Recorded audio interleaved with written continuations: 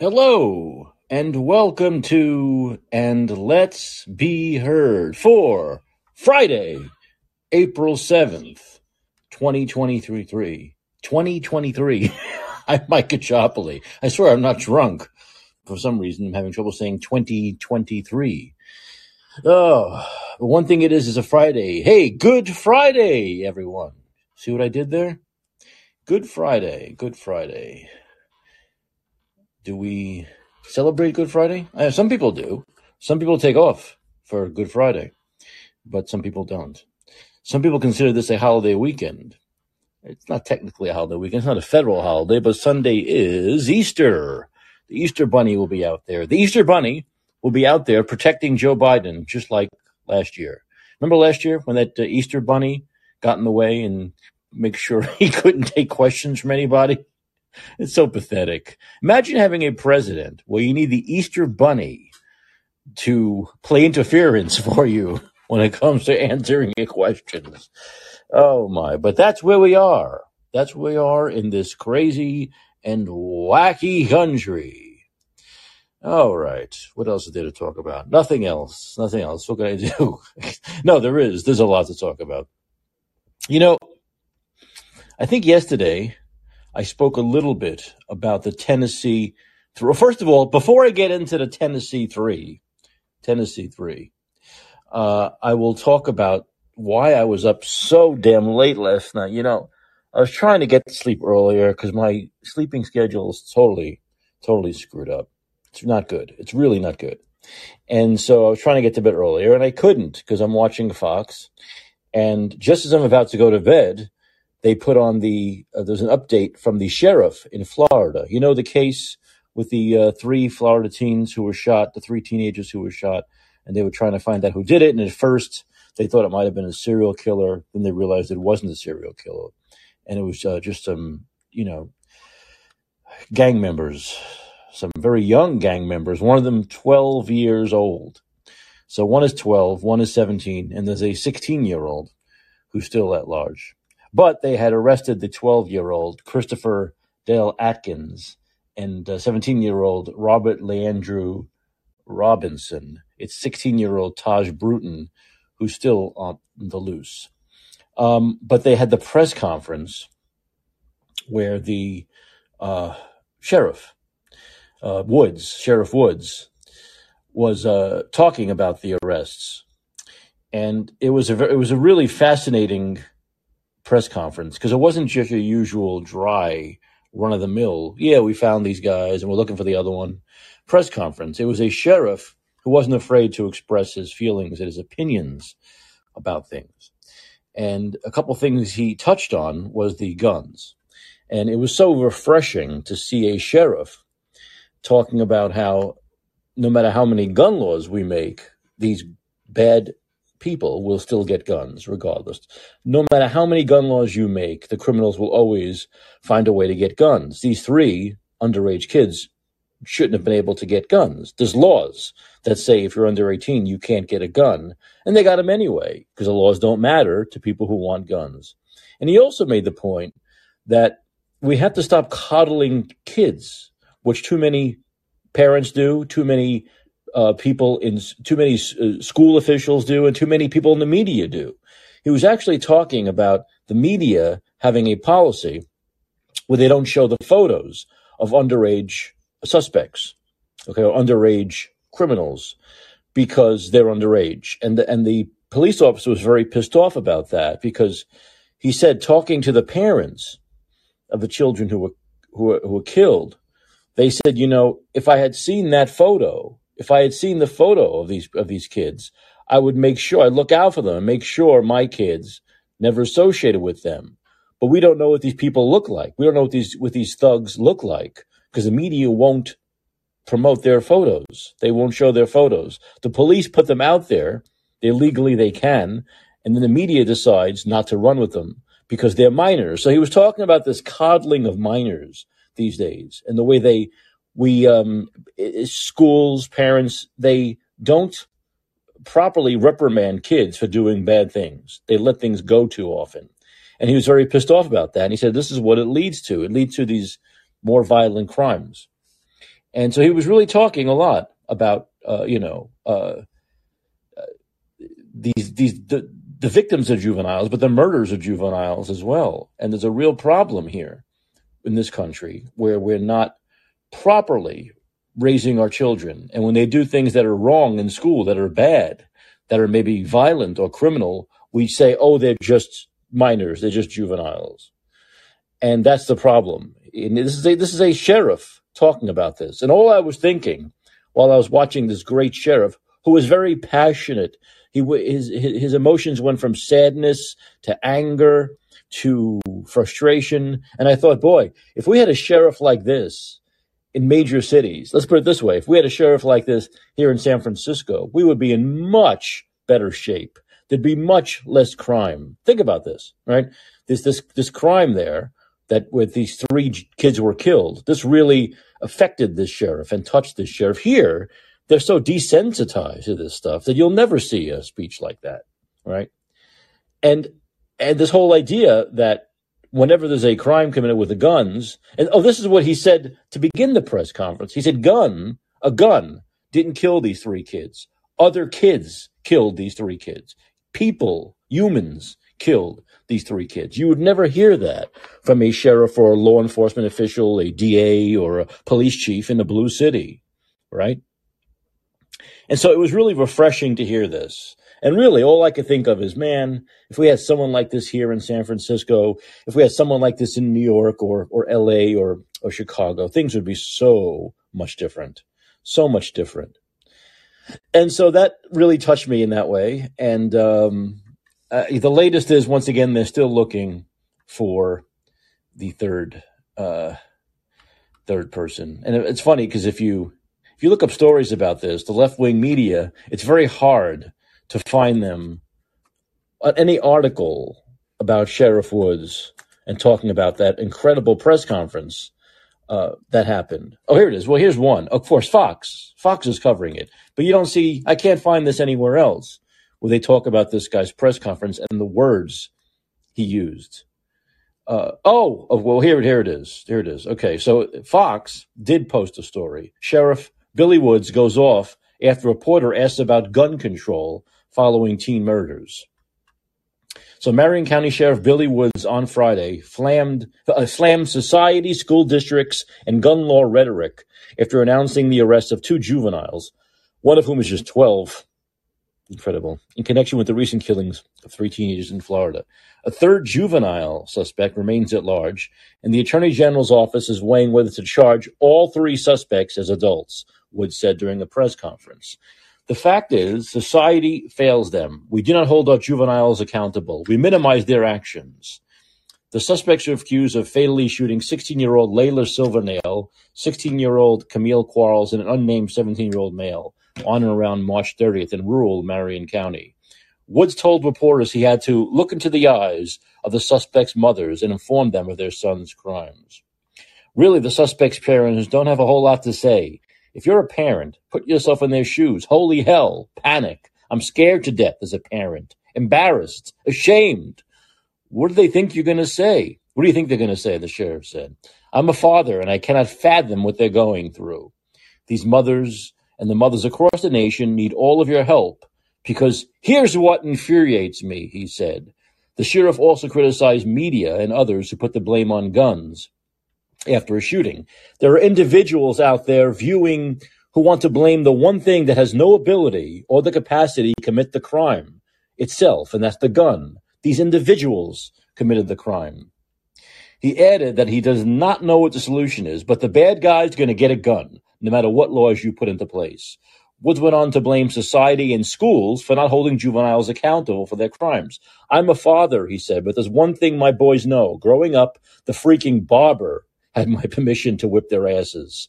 The suspects in the triple homicide were involved in a burglary and robbery ring and stole their firearms from cars, Woods said.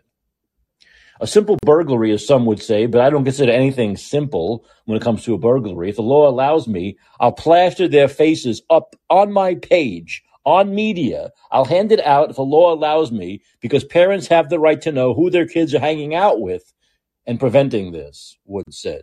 He continued, our school districts, not just here, across the state and across the nation need to stop minimizing the actions of their students. Hold them accountable. That's where the failure is. Police first found Silvernail with a gunshot wound lying on the side of the road in the area of Park Lakes Road. Authorities transported the teenager to a hospital in critical condition, and she lost brain function and was pronounced dead. The suspects were in Silvernail's vehicle with the victims prior to their deaths, according to the sheriff. Authorities believe all three victims were shot at the same time. She was there of her own free will, Walsh said of Silvernail. After obtaining a search warrant and searching her vehicle, authorities found 16-year-old Quarles dead from a gunshot wound in Silvernail's car. The arrested suspects confessed to shooting Quarles in the vehicle, Wood said. So these were basically suspects were part of a wannabe or a neighborhood gang. But this is what the sheriff said, and he's 100% right. He's 100% right. And it basically comes down to this. Until you start putting the responsibility on the people who commit these crimes and not on an inanimate object, none of this is going to stop. And as a sheriff, he's tired of seeing all the blame from the media and the politicians, on the left, of course, putting the blame on an inanimate object and not on the people. You don't stop this by taking away the inanimate or putting laws that make it more difficult for law-abiding citizens to buy these inanimate objects, because the criminals are going to get these inanimate objects and make them animate by using them, you see. So he wants to start seeing responsibility taken by the people who commit the crimes, and he wants the media and the politicians on the left to start putting the responsibility on the people who commit the crimes and not just reflexively going to the guns all the time. And I feel that frustration.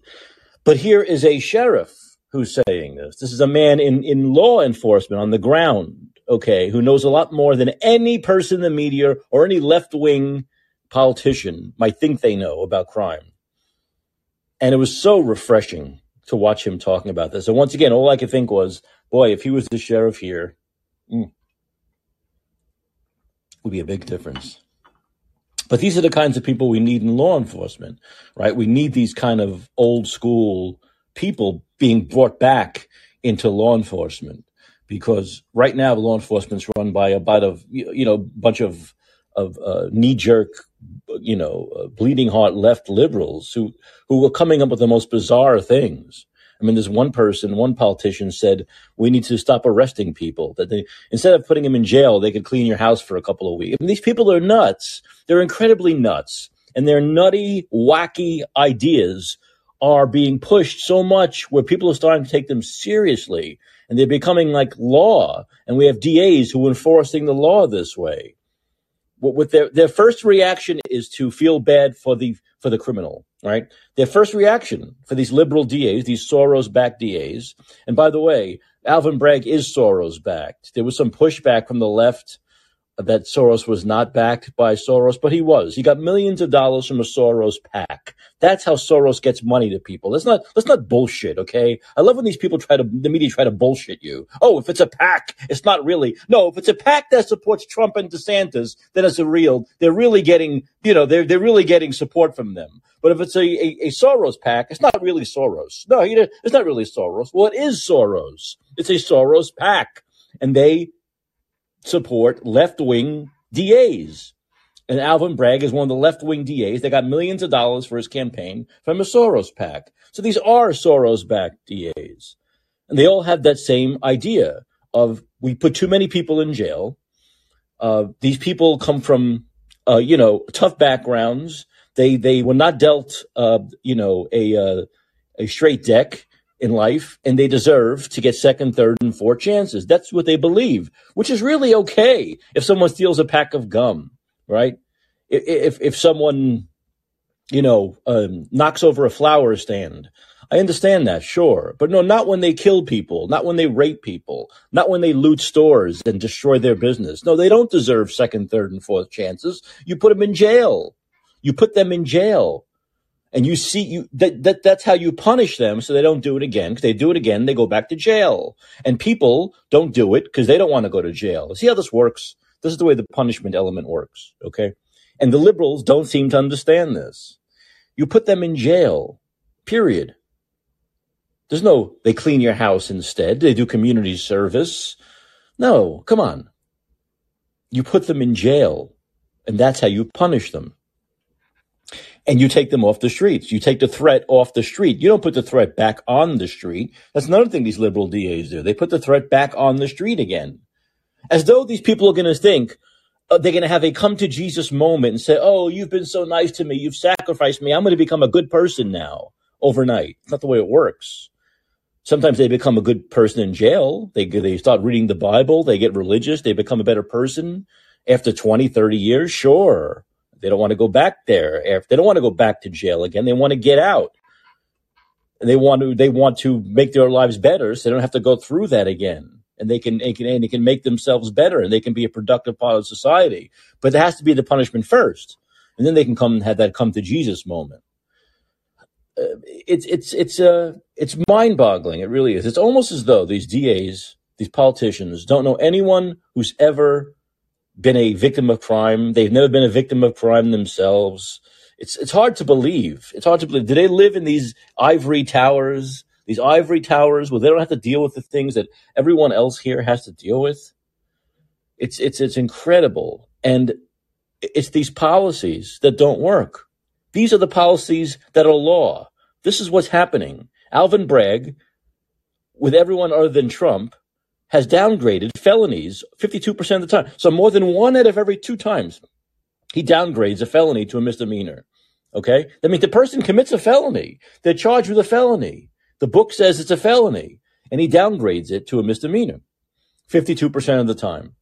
And it doesn't work because then they go back and they commit more crimes. That's why we see when someone commits a heinous crime, it's not uncommon for them to have 7, 8 mugshots. Okay? It's not like it's their first crime. It's very rarely the first crime. And yet this is the ideology of these people. It's the ideology of these people. They have a soft spot for the criminal, and they don't care about the victim. It's almost as though they think the victim deserves it, especially if they're white, right? They deserve it. And that's the problem. And we have to get rid of these people. We need to just flush them down the toilet because they're making our lives miserable. They're making our quality of life miserable. And speaking of making our quality of life miserable, so you've heard about the Tennessee 3, right? I spoke about Tennessee 3 a little bit yesterday. I just grazed over it, and I said that these Democrats are now getting what they deserve, right? The Republicans gave them just a little bit of their medicine in Tennessee that they've been giving us. And I say a teaspoon compared to January 6th and the way those people were prosecuted and spent months in jail, years in jail. This is just a little teaspoon. I mean, expelling 2 out of 3 people who then can run again for those seats again. I mean, that's just like a teaspoon of the medicine that they've been shoving down our throats for a while now. And then you read more about the story and you say, okay, the one person who survived is screaming that she survived because she was white. Now, I would have expelled her because she's ugly. She's an incredibly ugly woman. And she's ugly in many ways, not just physically. She's ugly because now she's claiming it's racism is the reason why she survived. And so she goes on CNN and says, oh, isn't it obvious why I survived? They're 2 young black men, and I'm a white woman. So the morons on CNN say, oh yeah, everything's skin deep with Democrats. Everything is race. There's nothing else but race. You don't even have to have any facts or evidence backing up your claims of racism. You can just say it's exactly what it looks like. They're black, I'm white, therefore it must be racism. And these liberals buy it. They all buy it. Schmuck face liberals like fat fuck Rob Reiner goes on Twitter and says, Tennessee, racism is alive and well in Tennessee. Hey, you meathead, yeah. I mean, really, these people are so vile. They're vile. So he goes on and he claims this. And then you look a little bit. All you have to do is look a little bit into her story. And so people will say, okay, why did she survive and not get expelled like the 2 blacks? Well, they all had lawyers, okay? And her and her lawyer basically threw the 2 black kids under the bus by saying, I didn't do I wasn't as bad as them. What they did was worse than what I did. Meaning, I believe they got like bullhorns and they started standing up and grandstanding, and she didn't do the bullhorn thing. She was taking part in it, but she wasn't as vocal. She wasn't like egging people on. And so by one vote, I believe, by one vote, the majority still voted to get rid of her. But by one vote, she survived. But that's the reason why she survived. But she won't say that because she's a fucking coward. They should have see, this is how Republicans will never learn. Don't give Democrats any mercy. They don't deserve any mercy. She doesn't deserve any. They should have gotten rid of her, and then she wouldn't be able to blab about racism. They should have known this. They should have known it would look like racism, so they should have gotten rid of her too. Then they wouldn't have had to worry about her false accusation of racism when she's actually the racist because she threw the two black guys. Her and her lawyers threw the two black guys under the bus by saying what they did was worse and worth expulsion, and she was not, and her lawyers did a good enough job where she survived by one vote. But she won't say that on CNN. She won't say that on CNN because she's a fucking coward. And Democrats love using race for their advantage. They love making everything about race. They are the biggest racists, not only in this country, but in the world. In the world. Everything is about race. Once again, the facts don't matter. The evidence of the case doesn't matter. The evidence of the case doesn't matter. She won't say, oh, well, I said what they did was worse than what I did. But that's exactly what her defense was. If she was not a racist, if she was so into solidarity with her black brothers, she would have just gone down with them. She wouldn't have tried to make the case that what they did was worse than her, meaning worth expulsion. Well, she did not do enough to get expelled. But you won't see CNN or MSNBC covering any of this. But all you need to do is look at what the lawyer said on that House floor. Look at what her lawyer said and look at what she said during the deliberation process. And that's exactly why she survived. So who's the racist, honey? Who's the racist? But once again, this needs to be a lesson learned for Republicans. Don't show any mercy. Get rid of all of them. Get rid of all of them. Don't do the right thing. See, Republicans did the right thing. They looked at the evidence and they found that what the two black guys did was worse than what she did. And so they didn't expel her. They didn't even think, because not everything's about race to Republicans. So they didn't even think that she would then go on and say, look, the two black guys are gone and I'm still here. But the Republicans need to learn from this and learn that Democrats will use racism for everything. So if they had just gotten rid of all three of them, that wouldn't be the case. You wouldn't be able to talk about race, right? Lesson learned, I hope. I hope it's a lesson learned. I hope it is. Is it?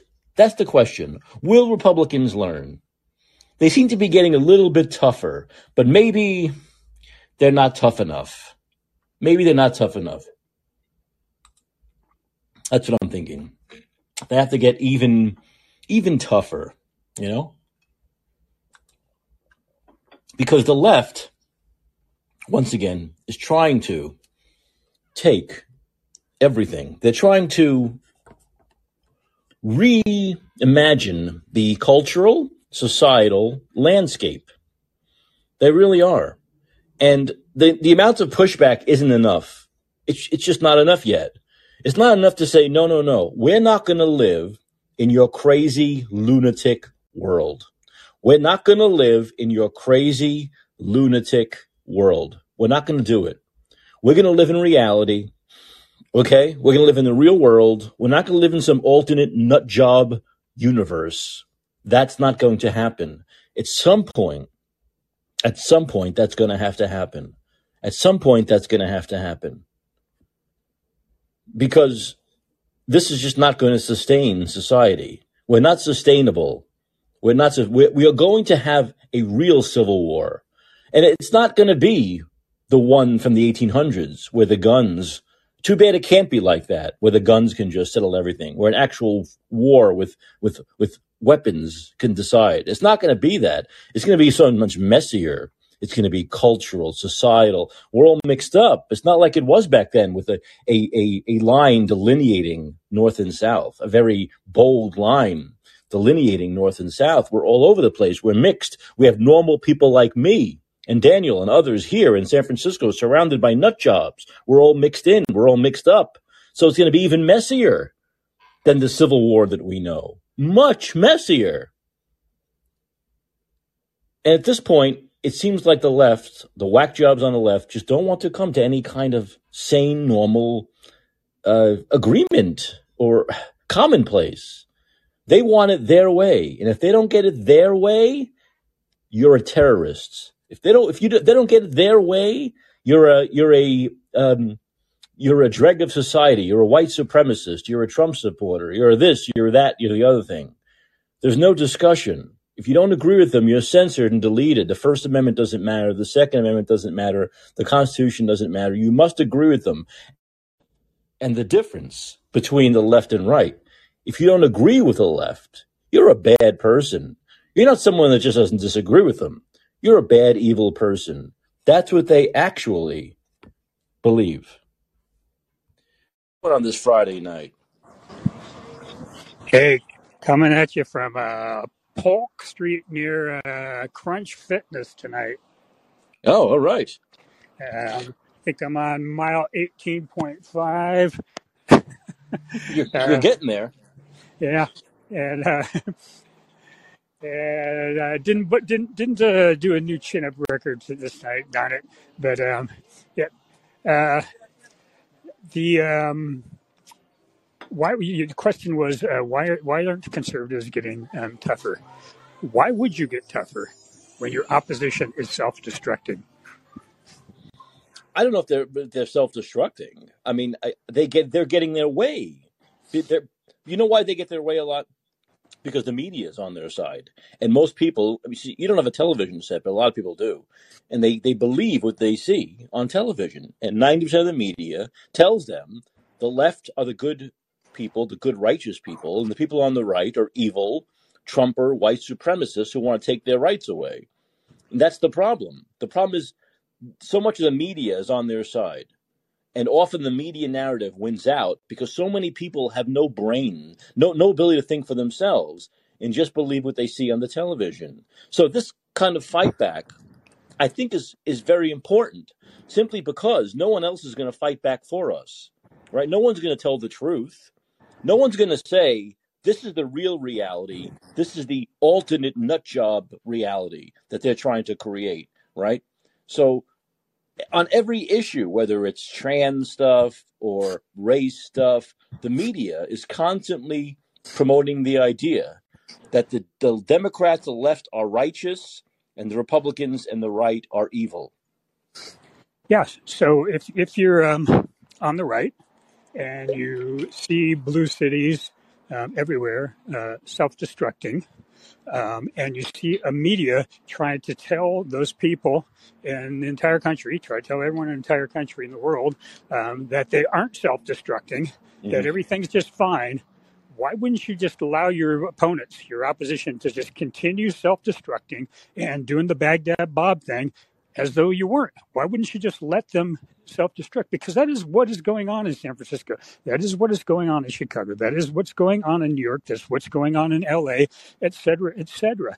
We have people that, like this sheriff that you talked about in Tennessee, we have people that are entirely 180 degrees his antithesis here. When he says society failed these kids, what the left is going to hear, if they heard that alone, was, oh, there wasn't enough diversity, equity, and inclusion. Right, that's true. Yeah. But what he means is that we failed these kids by letting them get away with what they had. Obviously, each one of these children that commit acts like that has a history, a long history before they become involved with the law of not only criminal behavior but sociopathic behavior quite often. And these children were failed not only by their parents but by the society around them, as the sheriff said, that doesn't identify the problem, doesn't identify the individuals with the problem. And so we're back to the self-destruction thing. Why wouldn't I mean besides the compassion for the people that are hurt by these freaking sociopaths, besides the compassion for people that are hurt by the kid glove attitude that the left takes toward crime, why wouldn't you just allow your opponent to just self-destruct and teach them once and for all a big lesson? I mean, this is very much in a way like what's going on with the gender nonsense. I mean, you have people out there just saying absolutely batshit crazy things, and you have men in boxing rings and MMA fights beating the crap out of women. You have guys doing deadlift competition against women, men. You have men that are competing that are in swimming, et cetera, that are just destroying women's sports.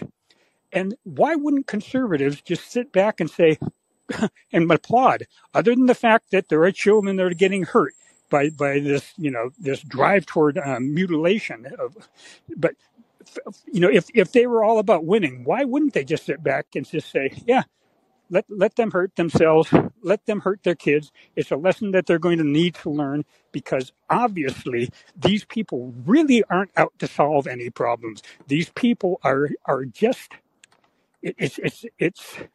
it's a political derangement syndrome. We've talked about this many times. They aren't out to solve problems. They are told either by media, social media, et cetera, that this is the perspective that the left is supposed to take today, and they take it simply because they have a sense that in order to belong and remain within their tribe, they have to support this particular behavior, point of view, etc. Right. And that's the only thing. That's as much thought as goes into it. It's all about social reasoning. It's not about reasoning to solve any objective problem, any stated problem. It's about staying within your tribe and not being excommunicated from your tribe. And that's as much as thought as goes into it. And so why wouldn't you allow those people to just continue to self-destruct, so that you teach them a lesson that there's something more important than allegiance to your tribe? And that's the thing that's most important, is our communities, real communities, our country, our nation, our states, our cities, how we all get along. That's far, far, far, far more important than your particular allegiance to your tribe. And being seen as remaining within your little tribe, it's let them self-destruct. Is why wouldn't you? I mean, yeah, I think I understand a little bit about the self-destruction, but they also might need a little push as well. And I always think it's important to push back. Not always be on the defense, be on offense sometimes, and that's where the left wins a lot. Is they constantly go on offense. I mean, look at how they twisted the shooting in Nashville, right? Where they're the victims, right? Where the trans people are the victims, not those kids who are lying dead and the 360-year-olds who are lying dead. They're not the victims, right? The victim is the person who went in and shot 137 bullets. Look at how they do that.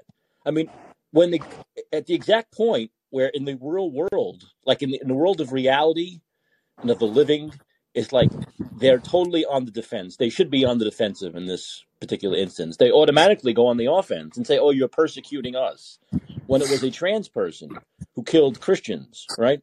So, but they're right. That's the problem, is that they know how to go on the offense all the time. Yeah, but you know what? They're right. Those transgender people are victims, but who are they victims, and what are they victims of? They are victims of a society. They're not claiming victimhood in the way you're thinking, Daniel. No, I know, and that's the point that I'm trying to drive home here. They are victims. They're the same type of victims that the sheriff was talking about.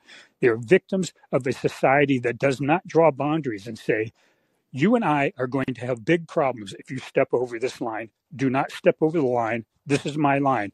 Don't question me about why I'm drawing this line. That's up to me. It's my line. Yeah.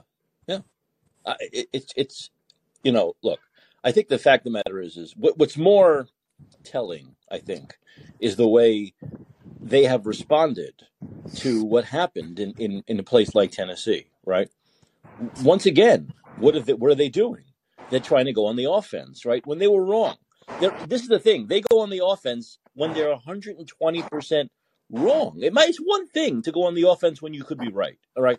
But when you're 120% wrong, they still go on the offense. Like this thing with Tennessee, where now they're being, the Tennessee Three. They're heroes. They're like the Chicago Seven, the Tennessee Three. Oh my God, all the racism and anti-democracy and the authoritarianism of the Republicans. When of course it's exactly what the Democrats were saying was fascist on January 6th, which is storming a Capitol, right, and trying to intimidate legislators into doing something like overturning an election. That's exactly what these three legislators and the people who stormed the Capitol in Tennessee were trying to do. They were trying to intimidate the legislators, the Republican-led legislators, the Republican-heavy legislation into enacting gun laws.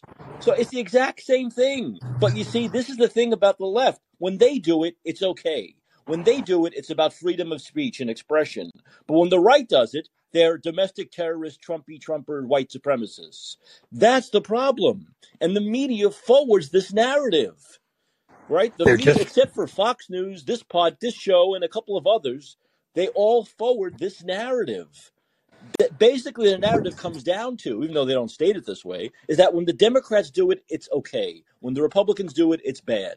That's the problem. When the Democrats do it, it's about freedom and the American way. And Republicans do it, it's fascist and white supremacist. Because they're not trying to solve any problem. Who's not trying? The media? Of course not. The media's not. The Democrats aren't. They're simply not trying to solve a problem.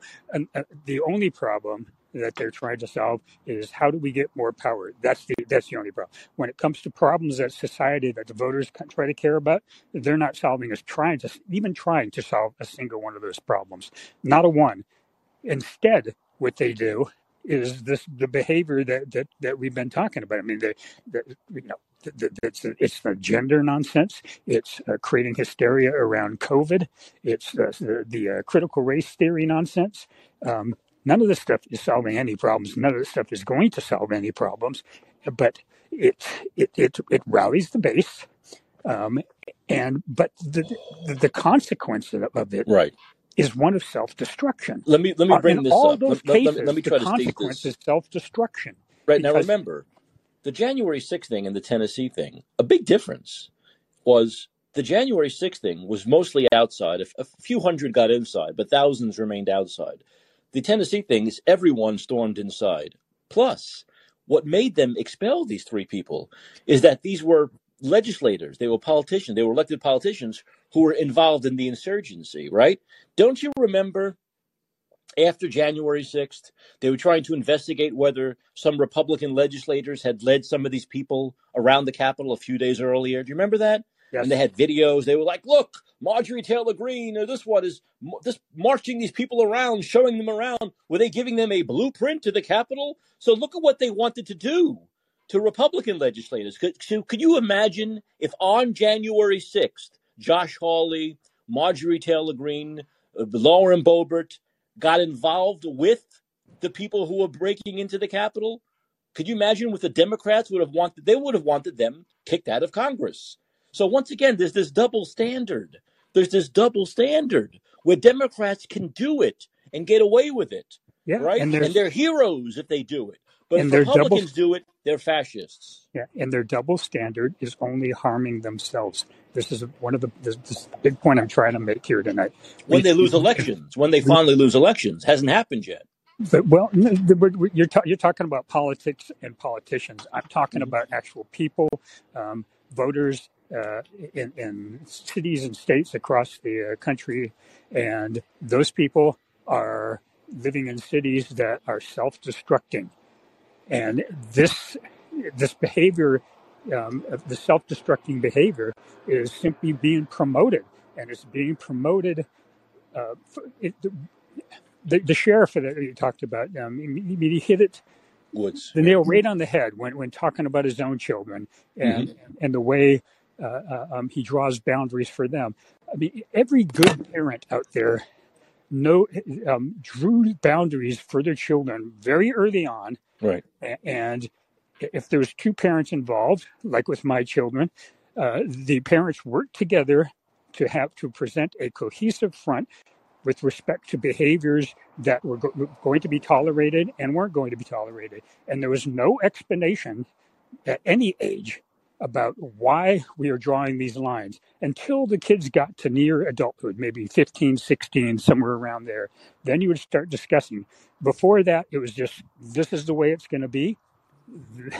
End the discussion, and we have the power to enforce these behaviors. And we instilled this in our children very early on, and that made them extremely happy and well-functioning children.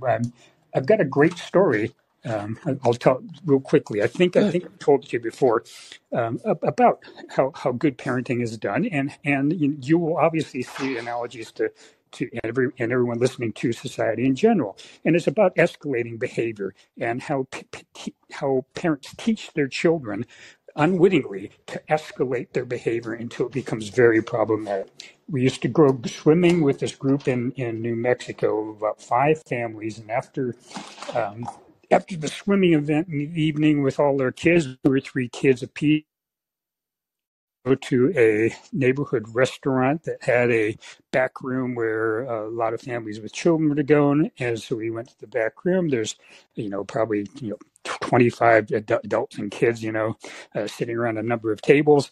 One family's children starts misbehaving. The mother says, "Stop that." The kids continue. The mother gets a little bit more animated, telling them to stop that. And she escalates, they escalate, because every time she escalates a little bit, they say, they've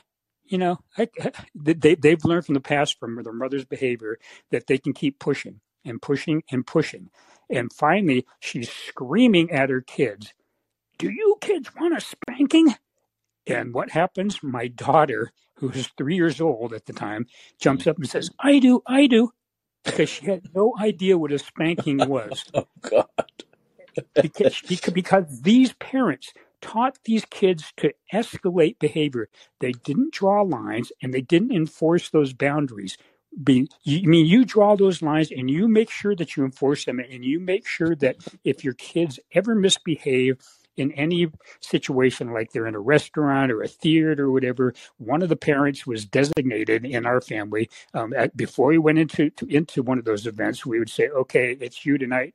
I did it last time." And what we meant by that was that if the kids were to misbehave, you would immediately take them outside. And kids hate being separated from the entire family. You'd immediately take them outside, and you would quietly sit on the bench, and you simply wouldn't talk. And you would say, "We're going to sit here until you calm down."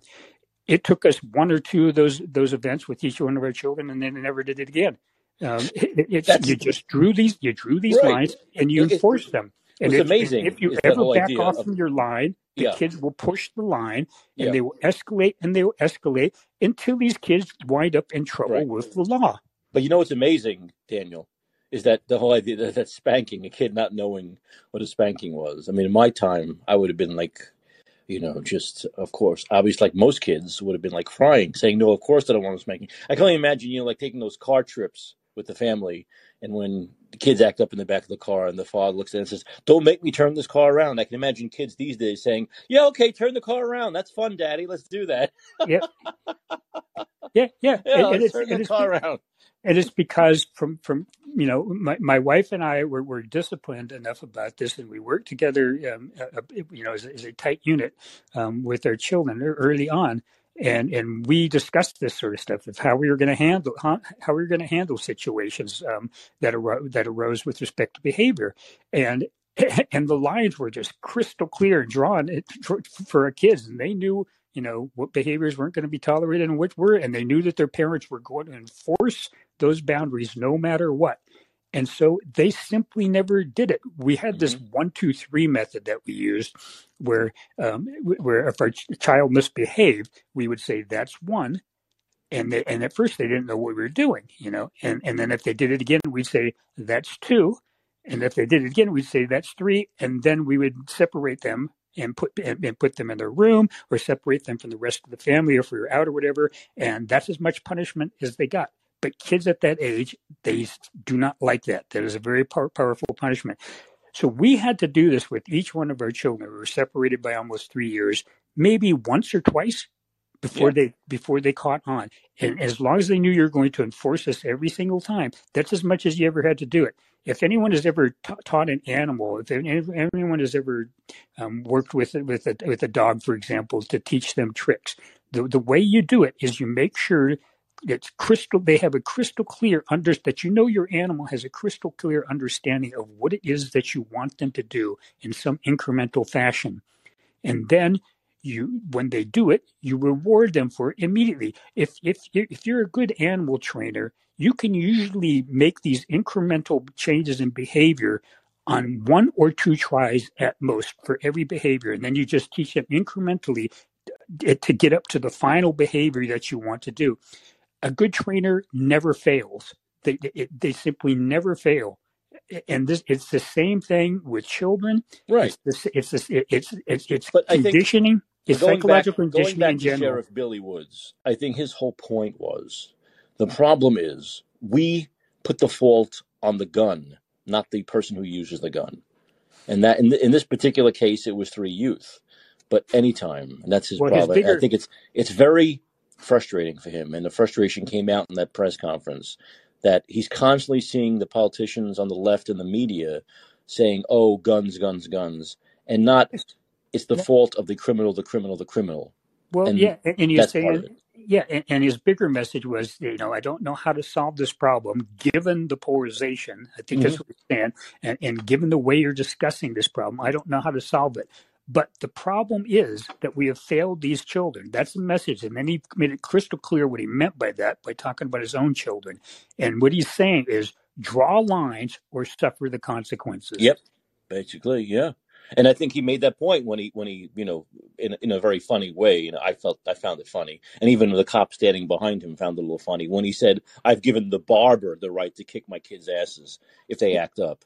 Yeah, exactly. Meaning the adults have the right. No, the adults should be teaching the kids how to be proper citizens. Yeah, when we were young, we knew that my parents, whether they explicitly gave the barber the right or not in front of us, explicitly did this, we knew that the barber wasn't going to tolerate our behavior if we acted up. That was the world was different back then, and children behaved a whole hell of a lot better. Exactly. Yeah. Daniel, thanks for the call. I appreciate it. Yep. Have a good night. Thank you. Good night. All right. Let's go to what's going on tonight. Well, that was a great story I caught from Daniel, and I just wanted to echo that. My mother, she trained us early on that if we misbehaved, more than once or so, and she had 4 kids to deal with, at home. Can you imagine? Crazy. One was from a previous marriage, and the other 3 were all a year apart each. So it was bang, bang, bang, bang. And she used to, when I was little, I remember use this like paddle, like put us over her lap, you know what I mean, to spank her bottoms. But it didn't hurt. It was just embarrassing, because, she never like tried to hurt us. It was like teaching us a lesson, like, no, you're not going to do that. And then it went from that to, you used to get the eagle eye, the look. She just turn and you get the look, and just from the look, you would know I better behave, right? Yeah, because you knew if you push it, you're going to get a spanking. Yeah, right. You knew what came after the look. Yes, yes, and that look was like, oh shit. Or the other one was, wait, don't keep backing up. I'll tell your father don't make me tell your father when he gets home. Right. You know what I mean? Right. That's the other one. Exactly. And I'll tell you what, my father was an old school type Italian where he wanted to come home after work, sit in his lounge chair. And my mother was like, don't bother your father. When he's ready, he'll interact with you and talk with you, whatever, but don't bother him. You know what I mean? Give him his alone time. He had a hard day at work. He's sitting in the living room chair. He had a big cushy chair. He's got 4 children, Yep. and he wants a little wind down time. You know what I Right. mean? So Of course. the other thing, when we went to the table for dinner, it was like, look, Mama's putting the plates down. You can all talk a little bit, but once the food's in the plate, none of this yakking. The food's hot. Mom made it. You know what I mean? The food's ready. You're going to eat.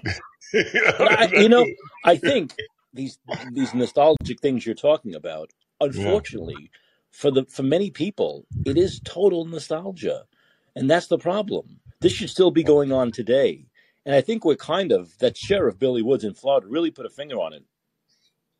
And even though he said at the beginning of the press conference, if I had an answer to why we're such a violent society now, would be great, because it would cure everything. But I think he did put his finger on it when he said that this is the problem.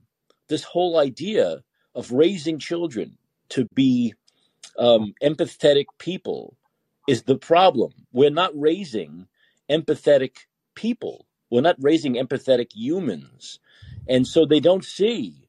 They just see like the other person is like, if they get in their way, you just kill them, right? I mean, that's what a lot of these kids are being brought up to believe.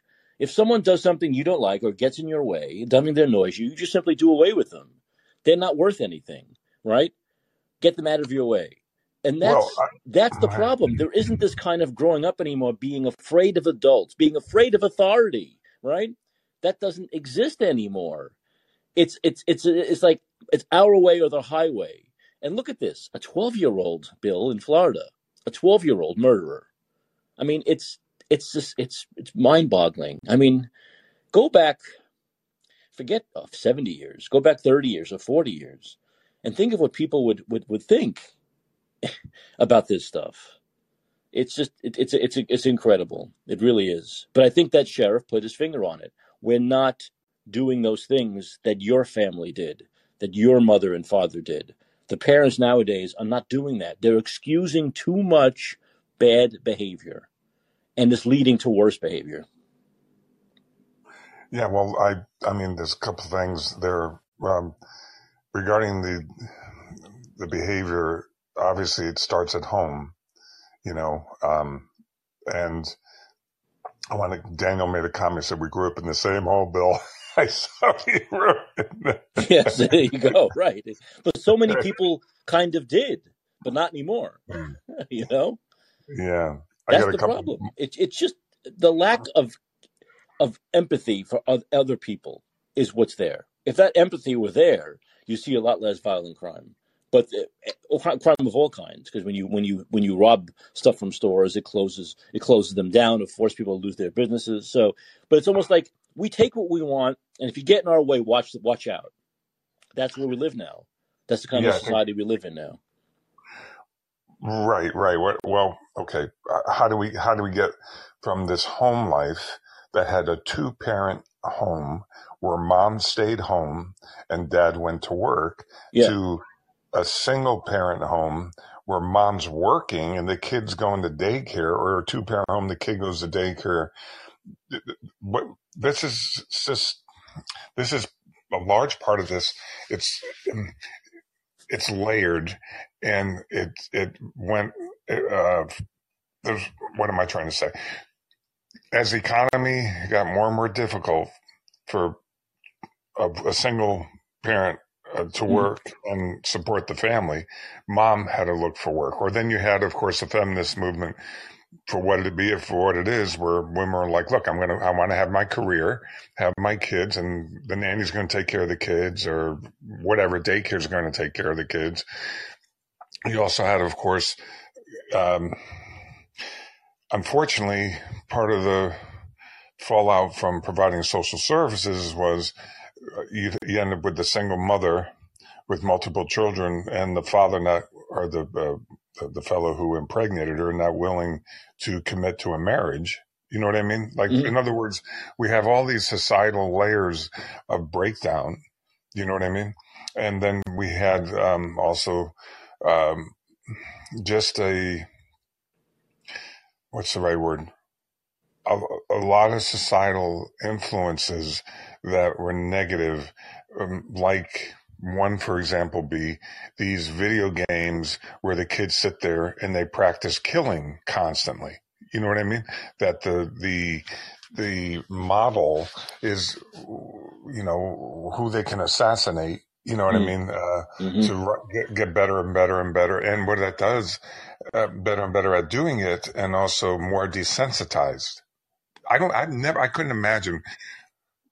First of all, the only time we were inside when we were kids is when we were grounded or it was lightning out. You know what I mean? Like we did not want to be inside. We always want to get outside and run around. Well, that's another. We've talked about that problem before. Yeah. I mean, that problem is only getting worse. It's only getting worse. Right. So do you see a time when kids are going to start going outside again anytime soon? I don't know. I'm not a parent. I don't know what the parents' mind. Forget about the social media and the tablets and cell phones and video games. But then on top of that, we had a COVID thing where they didn't let kids do anything. It was terrible. I mean, that even if things were maybe getting a little better, that set it back another God knows how many years. So it's I don't know, man. I mean, I think it's going to be a real long time before we get back into that period where like kids start going out again. I don't know maybe it's never going to happen, but you remember, right? Playing baseball in the streets or football in the streets or stoop ball or stuff like that, you know, and that was very consistent. I mean, my father did that in the 50s and 60s. I did that in the 80s and 90s, but then it like all ended in the 21st century. It began to end. So from the beginning of time until the 80s into 90s, it was consistent. Kids would go outside, they'd play outside. And then come like the 21st century, that has all stopped. And I think that's a big part of this also. Well, there's certainly, the COVID era is a whole nother thing that's a whole huge layer of just a breakdown. I don't even know where to begin with that. I mean, part of the problem, okay, before we get to the COVID era, right, if we have kids looking to parents and people in authority figure who over several generations, as we can see, for whatever reason, and I'm not a sociologist or socialist, a social worker, like seem to lose the skills that we were taught on how to even parent. You know, like, you know, think examples that Daniel was giving that I've given, and I can give you some more other ones, but, you know, my father, when we pushed my mother, like she did tell my father, you know what I mean? If she, for whatever reason, if she felt she had fried between doing the cook, can you imagine being a mom? I mean, it's like super mom. She's doing the laundry. She's doing the cooking. She's doing the cleaning. Then she's trying to get the kids to help her clean. Whatever. And then the kids are being, if they're getting out of control, you know, she's got her ways to go about it. But then dad got home. And then he got told. If he got told, we were in deep shit. If we knew once he got told, oh shit, you know, I mean, you know, because you knew when dad, even, can you imagine like being a father? Now you come home and your wife's got to lay this on. Now you got to act angry because if you don't, you don't back her up. You know, that's hilarious, Bill. Even if you're not in the mood to be angry, if you're too tired to be angry, you have to act angry. It's true. It's true. Yeah. Because then you're right. If you don't, the mother's like, "What am I out here alone? You're not backing me up." Yeah, I mean, you know. So anyway, I can only reflect the family home that I grew up in. There were some other issues that were dysfunctional. I didn't grow up in a perfect home. You know what I mean? But there were some certain things around boundaries that were positive. You know, the other thing is, if we started with the potty mouth, my mother let us know. Now, the problem was my father had a bit of a drinking issue. And when he would start drinking a little bit, his mouth would get a little loose. You know what's funny? You bring this up. That's an issue now with me and my mother. I curse a lot. I just curse a lot. And when I'll see her once or twice a year. And we agree a lot politically. And because they've always been conservative. Now I've come around to that. And we agree a lot. So we'll get together. We'll go out to dinner, and I'll say, "That fucking Biden." And my mother would be like, Do you have to curse so much? Yeah. I'm 50 years old. Yeah, right. Mommy's telling you not to Yeah, stop my cursing. stepfather's like, you do curse a lot. You do curse a lot. It's like, wait, I'm 50 years old. I can't curse. But no, my mother doesn't want me cursing in front of her. Not the way I do. Yeah, right. And yeah, exactly. So my father, boy, I'll tell you what, have you ever gotten your mouth washed out with ivory soap? That only No, took also, I once. never got that. Wasn't castor oil a big thing for a while? Well, castor oil was kind of an old wives' tale to help keep the bowels moving. I never took that as a punishment, but no, the ivory soap was, if one time I really swore at my sister. She had done some things that I was angry about, and it was kind of tricky and deceitful what she did. But the bottom line is that kids do that. You know what I mean? They taunt one another. They do things, whatever. She was my older sister. And so I swore at her, and my mother said, that's it. You're getting in the habit of swearing too much. I'm going to tell your father. So Dad gets home, and when once my mother tells him, then there's the stern silence and the look of this, what was the right word I'm looking for? He's looking at you like you did wrong, and you're like, oh shit. And so a little while went by, and he says, Bill, come on downstairs. And I go down. All the homes in New England have a basement, I go downstairs, and he says, go over by the door. And I'm over by the door, and he walks towards me. He's got a bar of ivory soap. He says, open your mouth. Oh, no, really? You got the ivory Yep. soap in the mouth? I got the ivory soap in the mouth. Let me tell you something about that. That soap gets in between your molars and deep down in your teeth. First of all, it tastes horrible, right? And then, he's just like, open your mouth, putting the bar in my mouth a couple times. I told you not to swear this. If you keep doing that, you're going to get this again, whatever. So, but then God. I remember trying to wash that out of my mouth. And it's not easy to do, and you end up blowing bubbles for a while. I'm telling you the truth. I blew bubbles. I go to That's talk pretty and a funny. bubble would And come out of my ivory, I guess, tastes particularly bad, worse than mouth. Dove or any of the others. Well, at least he didn't use Baraxo. That would have been the worst. Oh yeah, right. Baraxo bar? Yeah, exactly. Because that was at the sink, the Baraxo bar, when he needed to clean his hands from working on the lawnmower. Yeah. Or whatever, Oh yeah. I can only imagine. How about like nowadays, Neutrogena? I wonder how that tastes. Boy, Antibacterials. That was, I don't know about those other soaps. So that was the last time I was like, like Daniel said, you learn quick. And I was like, oh, nope. I just remember I was talking to my friends outside after I'd really tried to clean my mouth that the next day even. And I was talking to my friends at the picnic table because we were in an area where families would visit one another, the children. Today you're going down to Mrs. Scott's house and here's either she's going to make a meal for all the kids or mom's going to make sure, we're bringing our meals. And the parents would trade off in the neighborhood so that the other parents had some freedom. You know what I mean? Like everybody's going to go down MacArthur, down the Scotch. You're all going to play street baseball, with a tennis ball so we don't break any windows. And mom knew where we were. And then she had some time to herself. She didn't have these kids around her all the time. And that's how the parents in the neighborhood, because it was a kind of a suburb of Bridgeport, Trumbull, and it was it was a new development. And so there was a bunch of couples with kids. You know what I mean? So they kind of got to know one another, and they allowed the children to kind of scheduled almost like, okay, now you're going to go, over whatever down the street to the Michaels. You know what I mean? And you know what I mean? In other words, there were a couple of parents that worked together that way.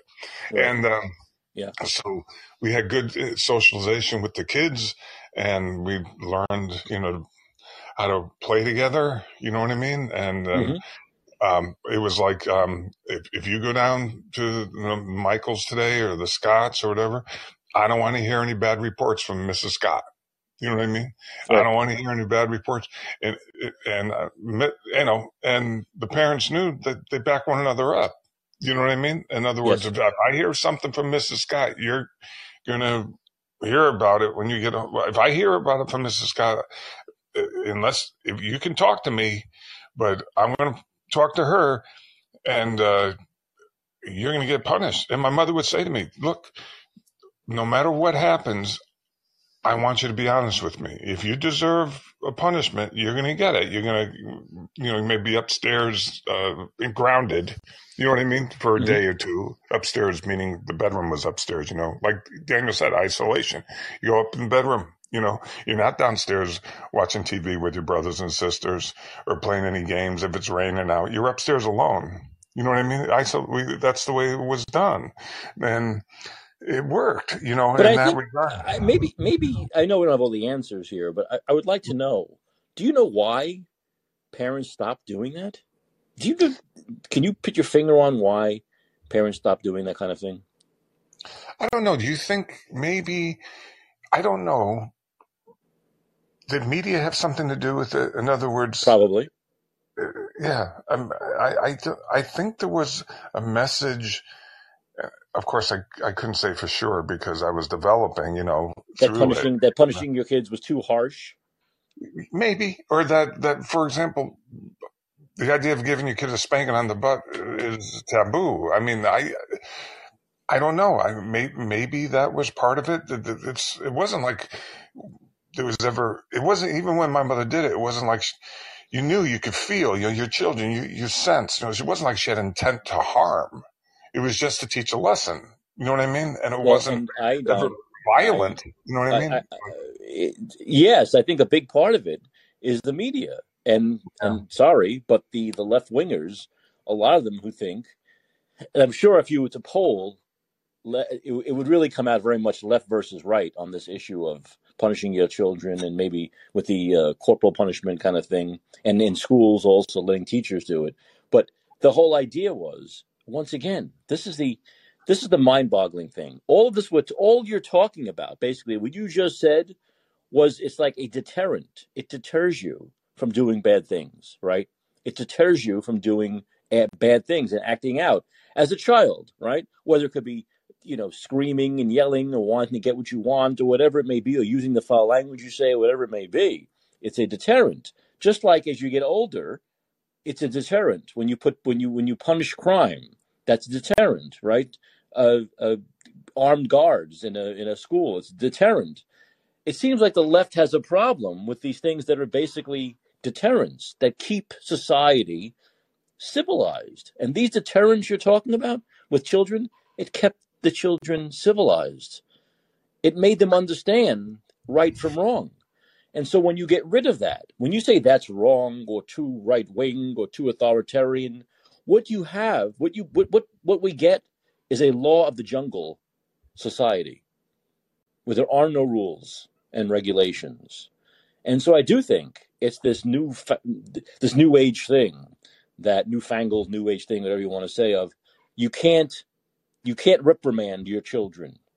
You can't reprimand your children. I've seen it. Haven't you seen it in public, Bill, with these liberal parents who won't reprimand their children? You see kids doing crazy things, whether it's in the streets, at a park, or we've all experienced it on an airplane, haven't we? Where the kids are acting up and the parent has no idea how to reprimand the child. No clue.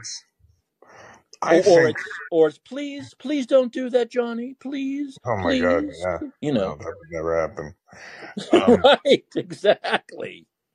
Why are you saying please to your child? Why are you begging your child? I agree. I wanted to, if we could, go back to the chat, because Daniel has been in the chat commenting while we're talking.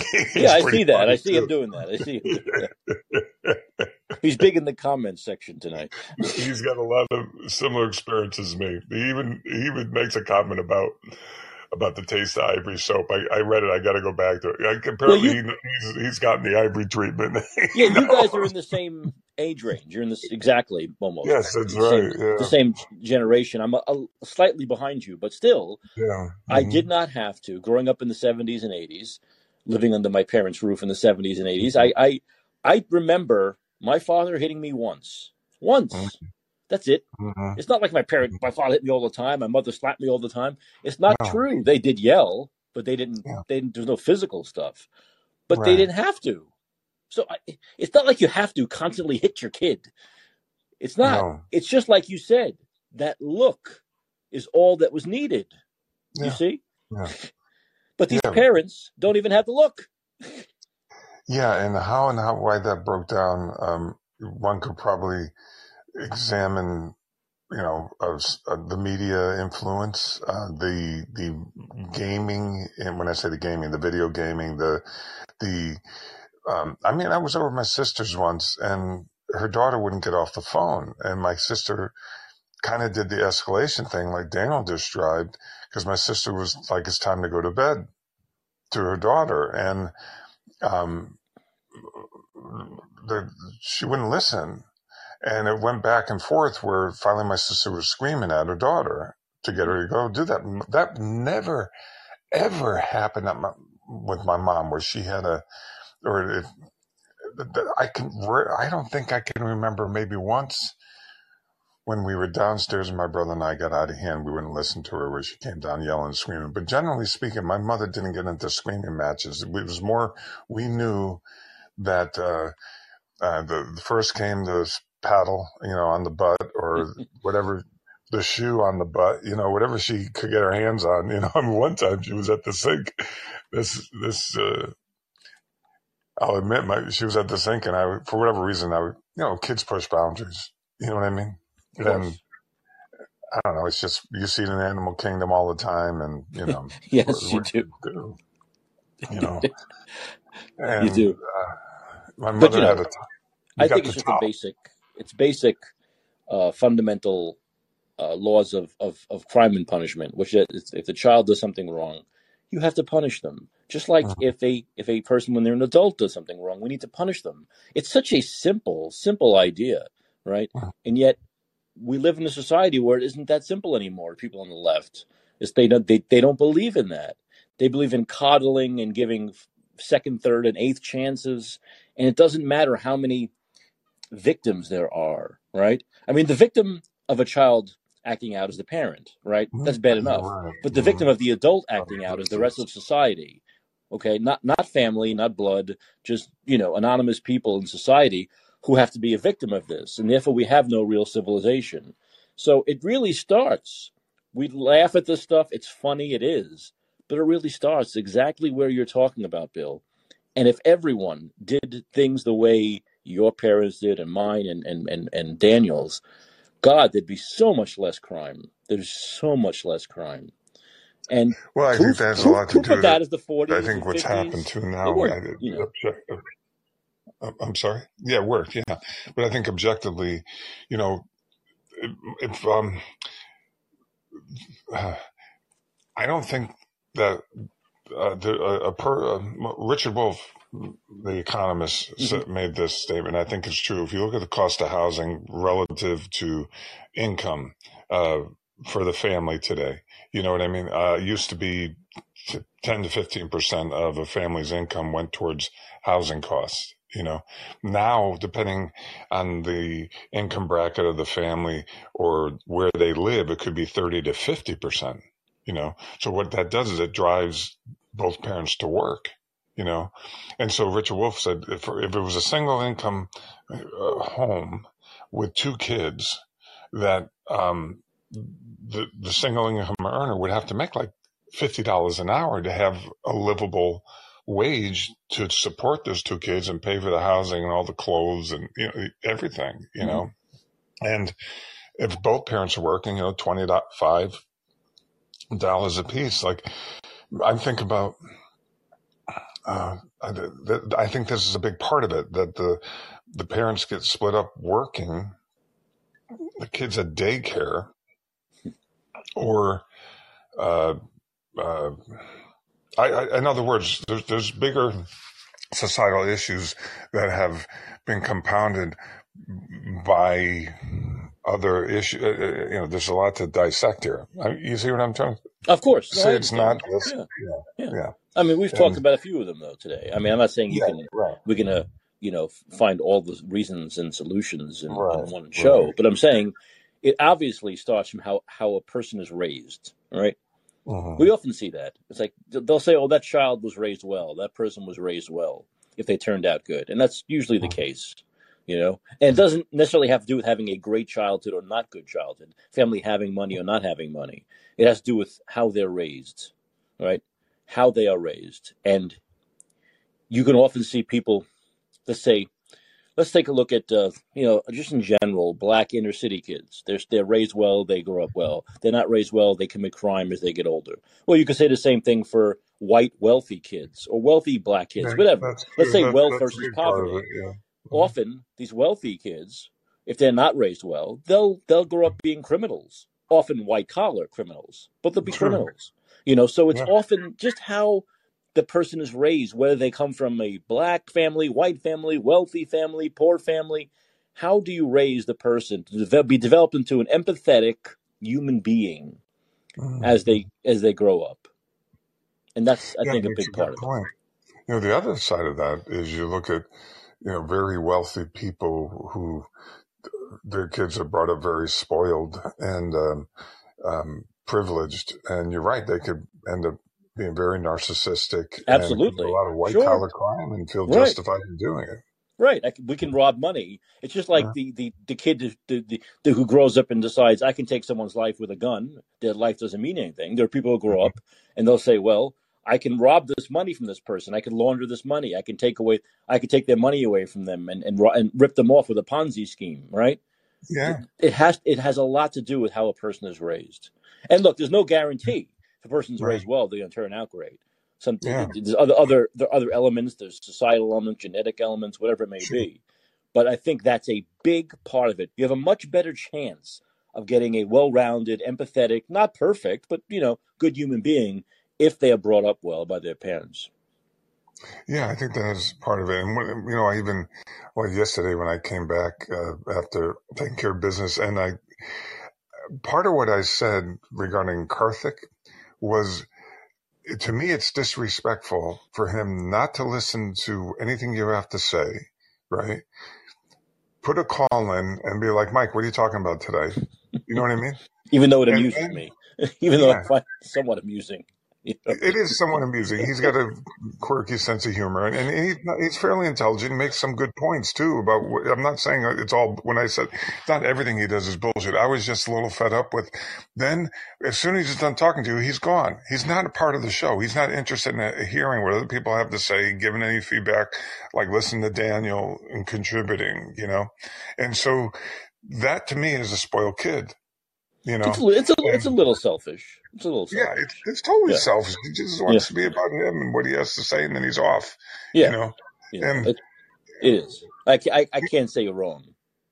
Yeah, but of course, I don't know how he perceives it, because he and I really don't talk much. I mean, but he's got it right now. Karthik and Rudy have something going on. They do that oftentimes at night, and. But I can't talk any real issues with Karthik because, first of all, he doesn't engage me. I think he perceives me more like a fossil. You know what I mean? Oh, well, hey, look. I don't really know. But yeah. Plus we all become the fossils sooner or later, if we're lucky. Yeah, maybe. And then, of course, some of my views on some of these bigger societal issues are challenging for a lot of people to even consider. But yet then we see the January 6th thing. We see all the lies. I've been saying our government has been lying to us for so long, that for some people it's hard to wrap their head around. Then they see the January 6th thing and they see the shaman being showed around. They see the guy walking who supposedly was killed and struck in the head, and he's not, and he's waving people in. They're like, wow, what? You know what I mean? I think that shocked a lot of people. And I think that's another part of it, Mike. Our government and a lot of our government leaders, let me put it this way. People adored JFK. You know what I mean? He set an example, and I've listened to some of his speeches. One, they were very entertaining, like his speech in front of the press corps in 1961 on secret societies, the monolithic conspiracies. I don't know if you ever heard that speech, but boy, the way he butters up the press, but also digs at them a little bit at the same time before he gets into the meat of the issue was fantastic. Absolutely. Yeah. And I think the part of the problem is say what you want about our leaders today. I don't know, because of course I was growing up. I didn't understand. I was 1 year old in 1961. I didn't see that speech till much later. But I remember my mother. I have what I call as a memory of her being extremely upset about something, and then years later telling me, and I learned, But what I mean is, we had leaders like Martin Luther King, for example. How could you not look up to him when you hear him speak and see him march, and then you saw what happened when, the dogs were attacked, or the water hoses and the violence, and that I remember seeing. And what I'm saying is, we had leaders, and yet he was adamant that they were not going to riot. You know what I mean? And Yeah. destroy things. If you're going to Right. march with him, you had to have control. Right. We were going to show by example. And go ahead. Yeah. I still believe, as we're talking about this, that the time this country, I can't speak for the rest of the world, but this country was fractured. I think you and I have talked about this in the past, was when JFK was assassinated. There was a fracture that happened, because if you look at this country pre-1964 and post-1964, it's like two very different countries. It really is.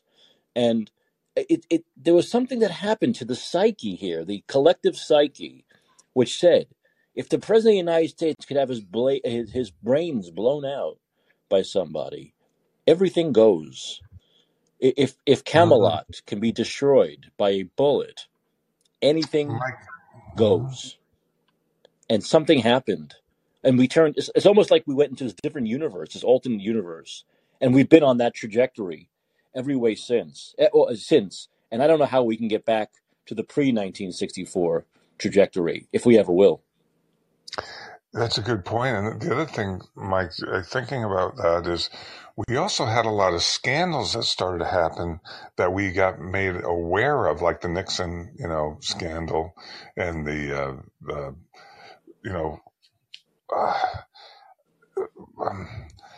what am I trying to say? When we learned the Vietnam War, we were brought into that under false pretense. You know what I mean? The Gulf of Tonkin. Apparently, they were never shot at, the carrier or the ship. I don't know all the details of that. But what I mean is, okay, imagine growing up around an area where you had JFK before he was assassinated, and politicians and TV. Oh, that's another thing. The politicians were people you could look up to. Yeah. You see what I mean? And they carried it. Like, JFK had wit, dignity, and charisma. You know what I mean? Yeah.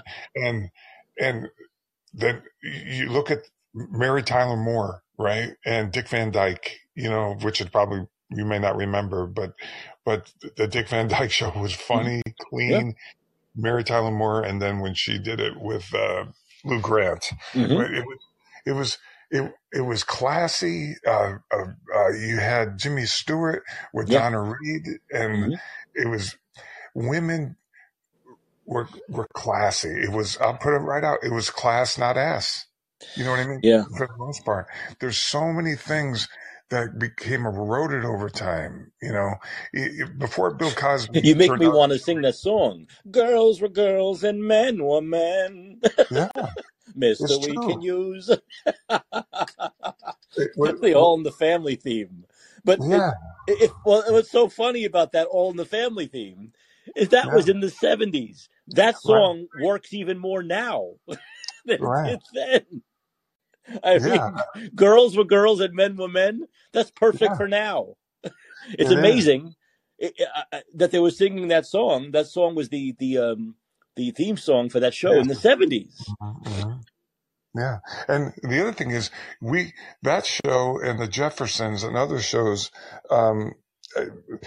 also through satire and comedy that was observant, brought out the differences, the tensions, but also tried to break them down and heal them. You know what I mean? Like Rob Reiner with the girl living in the house with Archie and the mother, and then the Jeffersons would come over, and it was funny, but there was a message in that too. There was always a message. Now, Archie was kind of a real fossil. You know what I mean? Yeah. But also trying to teach him lessons.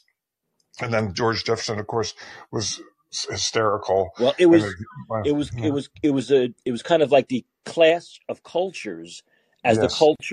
the cultures were changing at that time, Yes. right? Society was changing from the Yes. old school culture of Archie Bunker to the new culture of the Rob Reiner character, Mike. Right. And that was the clash of cultures that made that show so funny. The old school and the new school, and the old school resisting the new school, and the new school resisting the old school. And there was that constant tension in that was so bitingly funny. Yeah, and you can see both sides too. You even me watching it, I can see there was value in both sides. You know what I mean? Sure. Yeah. Well, they each had real beliefs in what they believed in, right? They truly believed in those issues, right? Yeah. They were coming from a place of honesty in what they believed in, is what I'm saying. And so that's what you're saying. Well, you could say, okay, I could take Archie's side in this, but I can also see Mike's side, right? Yeah. And that was part of the humor, but not just the humor, but the truly, I guess, the teeth in the humor, which we don't really have now anymore, No, and that's an interesting too. The other thing that's bizarre too is you look at those people from that era who were famous actors and actresses, and a lot of them have become these morphed neoliberal. Like, what happened when you think of Rob Reiner making that movie? I prefer to think of Rob Reiner back then than now. Yeah, that's what I mean. They've changed. That's the other thing I said to people. Like, how is it the rebels from the day, right, turn out to be... How is it, right, the rebels now take the side of the establishment? Exactly. Yes. Exactly. Right. That you nailed it. That's what I was trying to get at. I was like, where are they? Where's the Joan Baez of the past? You know what I mean? Where's the... I'm thinking of some other artists of the time that fought some of the entrenched cultural ways that needed to be changed. Yeah, you know what I mean? Backing Joe Biden, thinking Hillary Clinton and Joe Biden are great leaders. That's real rebellion, baby. That's real rebellion.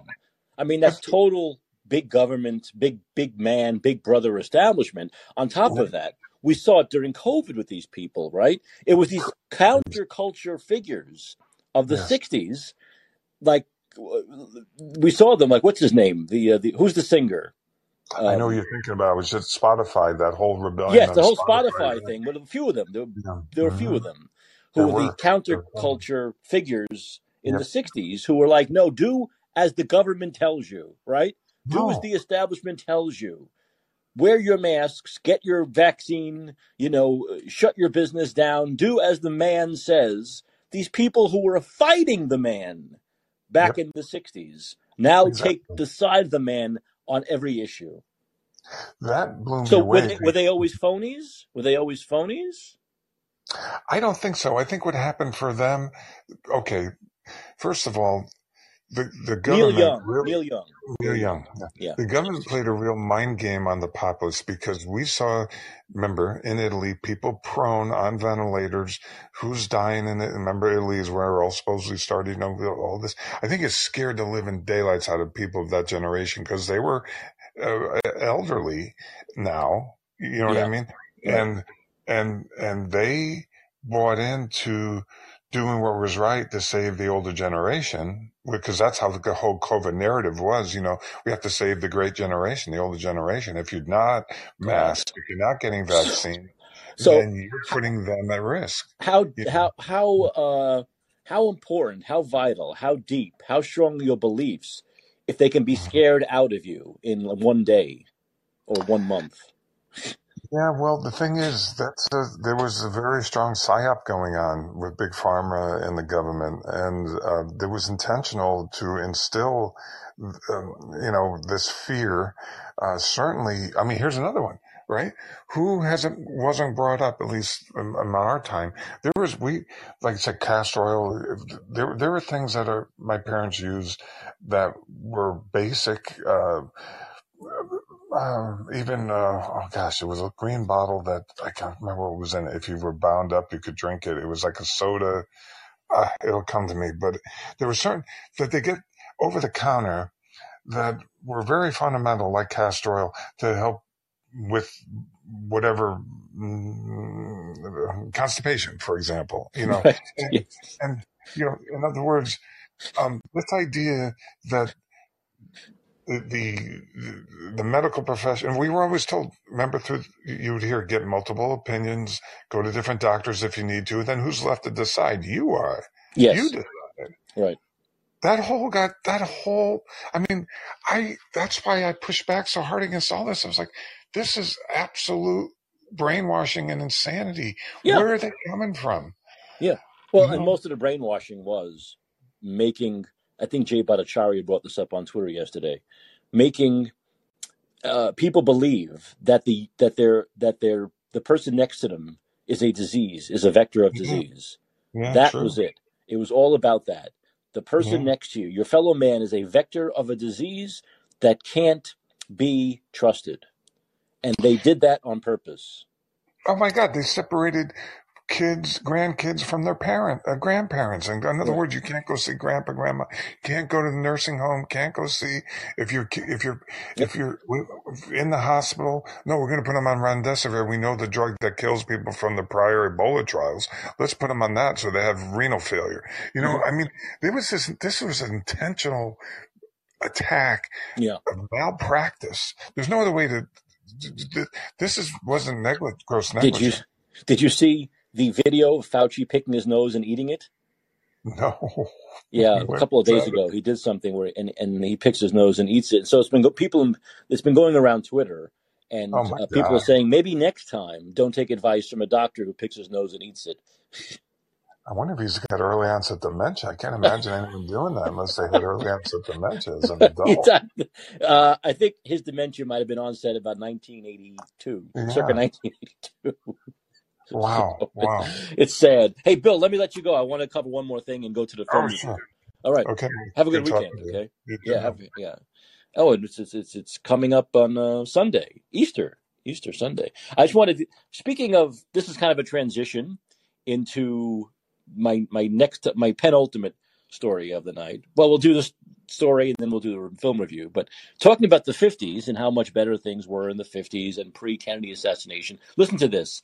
This is under the category of it's sick out there and getting sicker. I don't know if you've heard about this, but there's going to be a new woke TV show based on Greece that's going to reportedly feature a new song about white supremacy with lyrics about the exclusion of those Jewish, Asian, brown, or black, single women or gay on the wrong side of they. Let me do that again. Jewish, Asian, brown, or black, single women or gay on the wrong side of they. Grease, Rise of the Pink Ladies, is a new TV show that serves as a prequel to the original hit film that debuted in the 70s. The show is set to take place. Now listen to this. Listen to this insanity.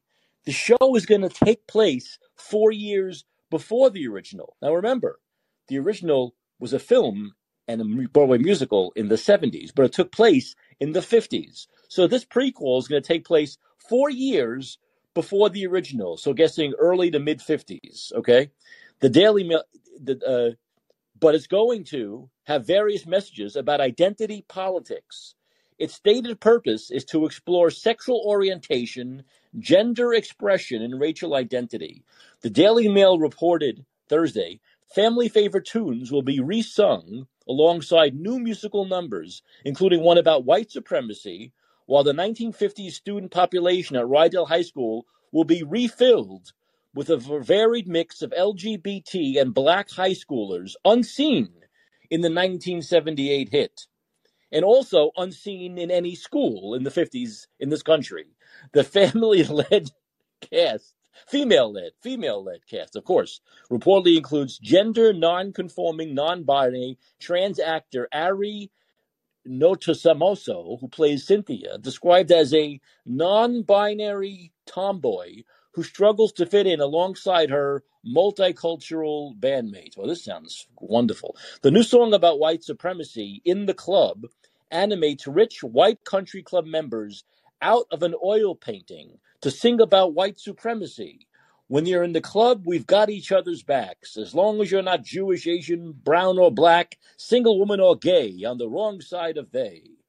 The lyric include. Boy, that really has a great melodic sound to it, doesn't it? Grease, Rise of the Pink Ladies, will also feature topics. As a half Latina and half Italian student running her student body president after bullied, a Mexican-American student coping with an inappropriate relationship between herself and a teacher, and more. The show started streaming April 6th, if you dare to watch this, on Paramount Plus with 2 episodes, with the next 8 to be released. This is insane. Listen to me. It's sick enough to do something like this and base it now, but they're basing this in the 50s, as though the students in the 50s were talking about these things, were concerned with these things. So this is not only inflicting this wokeness on current society, this is rewriting history and inflicting wokeness. This is like taking a Back to the Future, taking the machine in Back to the Future, Christopher Lloyd's machine, Doc's machine, taking it back to the 50s and writing this stuff and imposing it on that society and our society in the 50s. How insane is this? This is totally insane. This is part of the left's need to not only force this wokeness on us, but totally rewrite history. To set this in the 50s, before the original film, it's just bat crap insane. Bat crap insane. Oh my God, I gotta get out of here. It's just going too much. It's too crazy. What are we going to do? But that will hopefully flop. My hope is that it totally flops. And I'm guessing it will, because it sounds disastrous. Those lyrics are horrible. Oh boy. Entertainment doesn't matter anymore. It doesn't matter. Entertainment doesn't matter. Just get your woke ideology out there, force it on people. That's all. It doesn't matter what's entertaining, what's fun, it doesn't matter anymore. None of that matters anymore. But you know what does matter? John Williams and the Boston Pops. And he's going to play me in. John, you ready? Okay. I mean, you've been sitting there for 20 minutes. So you ready to go? Okay. All right. Strike up the band, buddy. Strike up the band.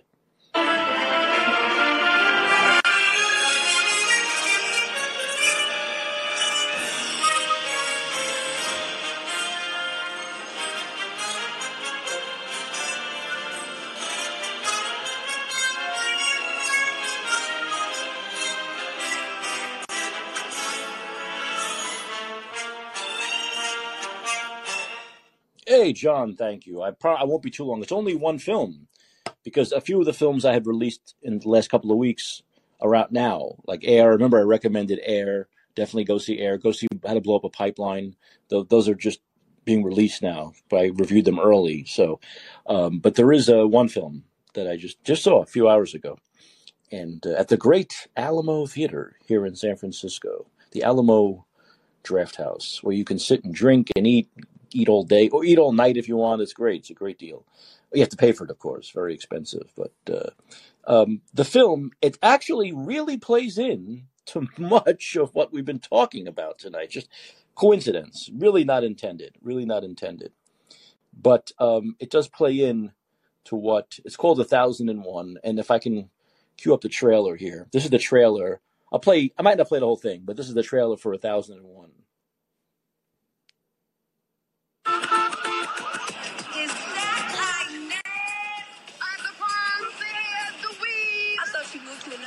Nah, you know I was in Rutgers. I really missed you, girl. Yeah, and apparently these roots too. What you been doing? Nothing yet. The roots makes you pay. Seven, just let me see your eyes so I know you're not mad at me. I'm staying out of trouble this time.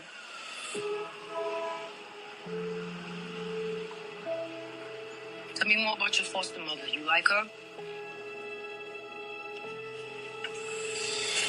Would it make you feel better if you came and stayed with me? Yeah. All right, we're gonna go to Harlem, where I grew up at. The city had him. He's not supposed to be with me. Can't you get locked up for that? You keep it to yourself. Where's my dad at? He's gone. But you wouldn't have liked him anyway. I got somebody else in mind. Terry, I want you to meet Lucky. Lucky's gonna be moving in with us. How long? There you go. You better get that chip off your shoulder. I know you hear me. You are my mother. You a blessing. For your mom especially. All right, so you get the idea, I think, from the trailer. It's takes place in 90s New York City. It actually, the backdrop is Rudy Giuliani taking over as mayor. It really takes place like in the early to mid 90s till about the year 2005. So it covers the backdrop. We hear like newscasts of Rudy Giuliani talking about his policing policies, and then Michael Bloomberg becoming mayor post 9/11. And so that's the backdrop of it. But it's about a woman who had just gotten out of jail, and she rediscovers her child, who she gave up to foster care before she went into prison. And she tries to reconnect with the little boy, and she ends up taking him kind of illegally to live with her. He's in state custody. He's a ward of the state, but she wants to raise him. So she takes him, and she does raise him. And the film goes through 3 actors play the little boy. There's one that plays him like at 10 years old, one at 14, and one at 17. 3 different actors. Always very tricky with this kind of thing, because there needs to be continuity between the actors, so you believe it's the same boy. And the acting is phenomenal. All 3 actors are great. And so there's absolute wonderful continuity between the 3 of them, which is a real tough trick. And she raises the child. And Teyana Taylor plays the mother. And the 3 boys are played by Ariel Arandola, Avon Courtney, and Josiah Cross, from 6 to 17 years old. And William Catlett, plays Lucky, who is the boyfriend who becomes the husband of Ariana, of Teyana Taylor, and basically takes the child on as a stepfather and raises him along with her. And so the film basically is about raising this child, this couple raising this child. They were both ex-cons, and they try to raise a child, not making much money, with the usual struggles of inner-city black parents in the 90s into early 2000s in New York City. Of course, with the backdrop being that this child all along really doesn't, biologically, the child is hers, but so he's a ward of the state. So there's a matter of changing social security numbers, changing names, so the state doesn't find out that she's taken him back and tried to raise him. And so it's the trials and tribulations of trying to raise this child in New York City. And the film has a very kind of, I'd say, more leisurely pace to it. It might turn some people off. Like I said, it basically takes place in 3 sections. When the boy is 6, then when the boy is 13, and when the boy is 17. And there are other secrets involved that the boy doesn't know, obviously, and that is held back until the end of the film. And I don't want to give away, there's kind of a twist that we don't see coming, that's unexpected. I'm not going to give away what that is, but let's just say that the film puts us on the same level as the child. So we don't know the whole truth behind the mother and what happened before she was in prison and losing her child, before, of course, taking him back and raising him. But the film is really well shot. It's shot almost in a documentary style, and the leisurely pace really allows us to take in the drama. There's no melodrama here. Okay, the acting is it's so realistic and authentic. There's an authenticity to this that really is striking, and somewhat reminiscent of even early Spike Lee And like I say, almost a documentary style, reminded me a little bit of films like there's a kind of a long lost Robert Duvall film called Angelo, My Love, which is Robert Duvall's directorial debut in 1983, which is about basically following this Latino family in New York City, and also shot in documentary style. And he used actual real people, non-actors. And this has the same feel to it. It's incredibly authentic. It's incredibly honest. It doesn't strike a false note, and it builds up to a really emotionally devastating conclusion. And I think part of this because of the film's leisurely pace and allowing us to really get to know these characters, right? And to actually care about them and empathize with them. What it is for this woman, out of prison, to go through to try to raise a child and really try to make up for her past issues, right? And the mistakes she made in her past, trying to make up for that in raising this child to be a good man. And it's a really just great character drama, very reminiscent of the character dramas that we saw so much in the 70s that have kind of gotten lost nowadays, right? Really character-driven, actor-driven dramas. And so I really recommend 1001. And even the title, 1001, you might be wondering while you're watching the film, why is it titled 1001? And at the end, it finally hit me why it's titled 1000. Even the title, when you finally realize what it means, has a very, very deep meaning to it that has a lot to do with home. And during the film, we see a lot of this, that the child just needs and wants a home and to be raised well, to develop into an adult that can function in life, and how important having a home, having a real home and real mother and father is to children, especially, a lot of Black kids who we talked about grow up without a father figure. So I really highly recommend 1001. Okay, I highly recommend it. Okay, and I just want to say the director's name too. The director is A.V. Rockwell. Okay. All right. So 1001, go see it. It's playing in theaters. It's playing in theaters near you. Okay. All right. So I think that's about it. John, are you still here? John, can you play me out? I really appreciate it. Okay. He's going to play me out.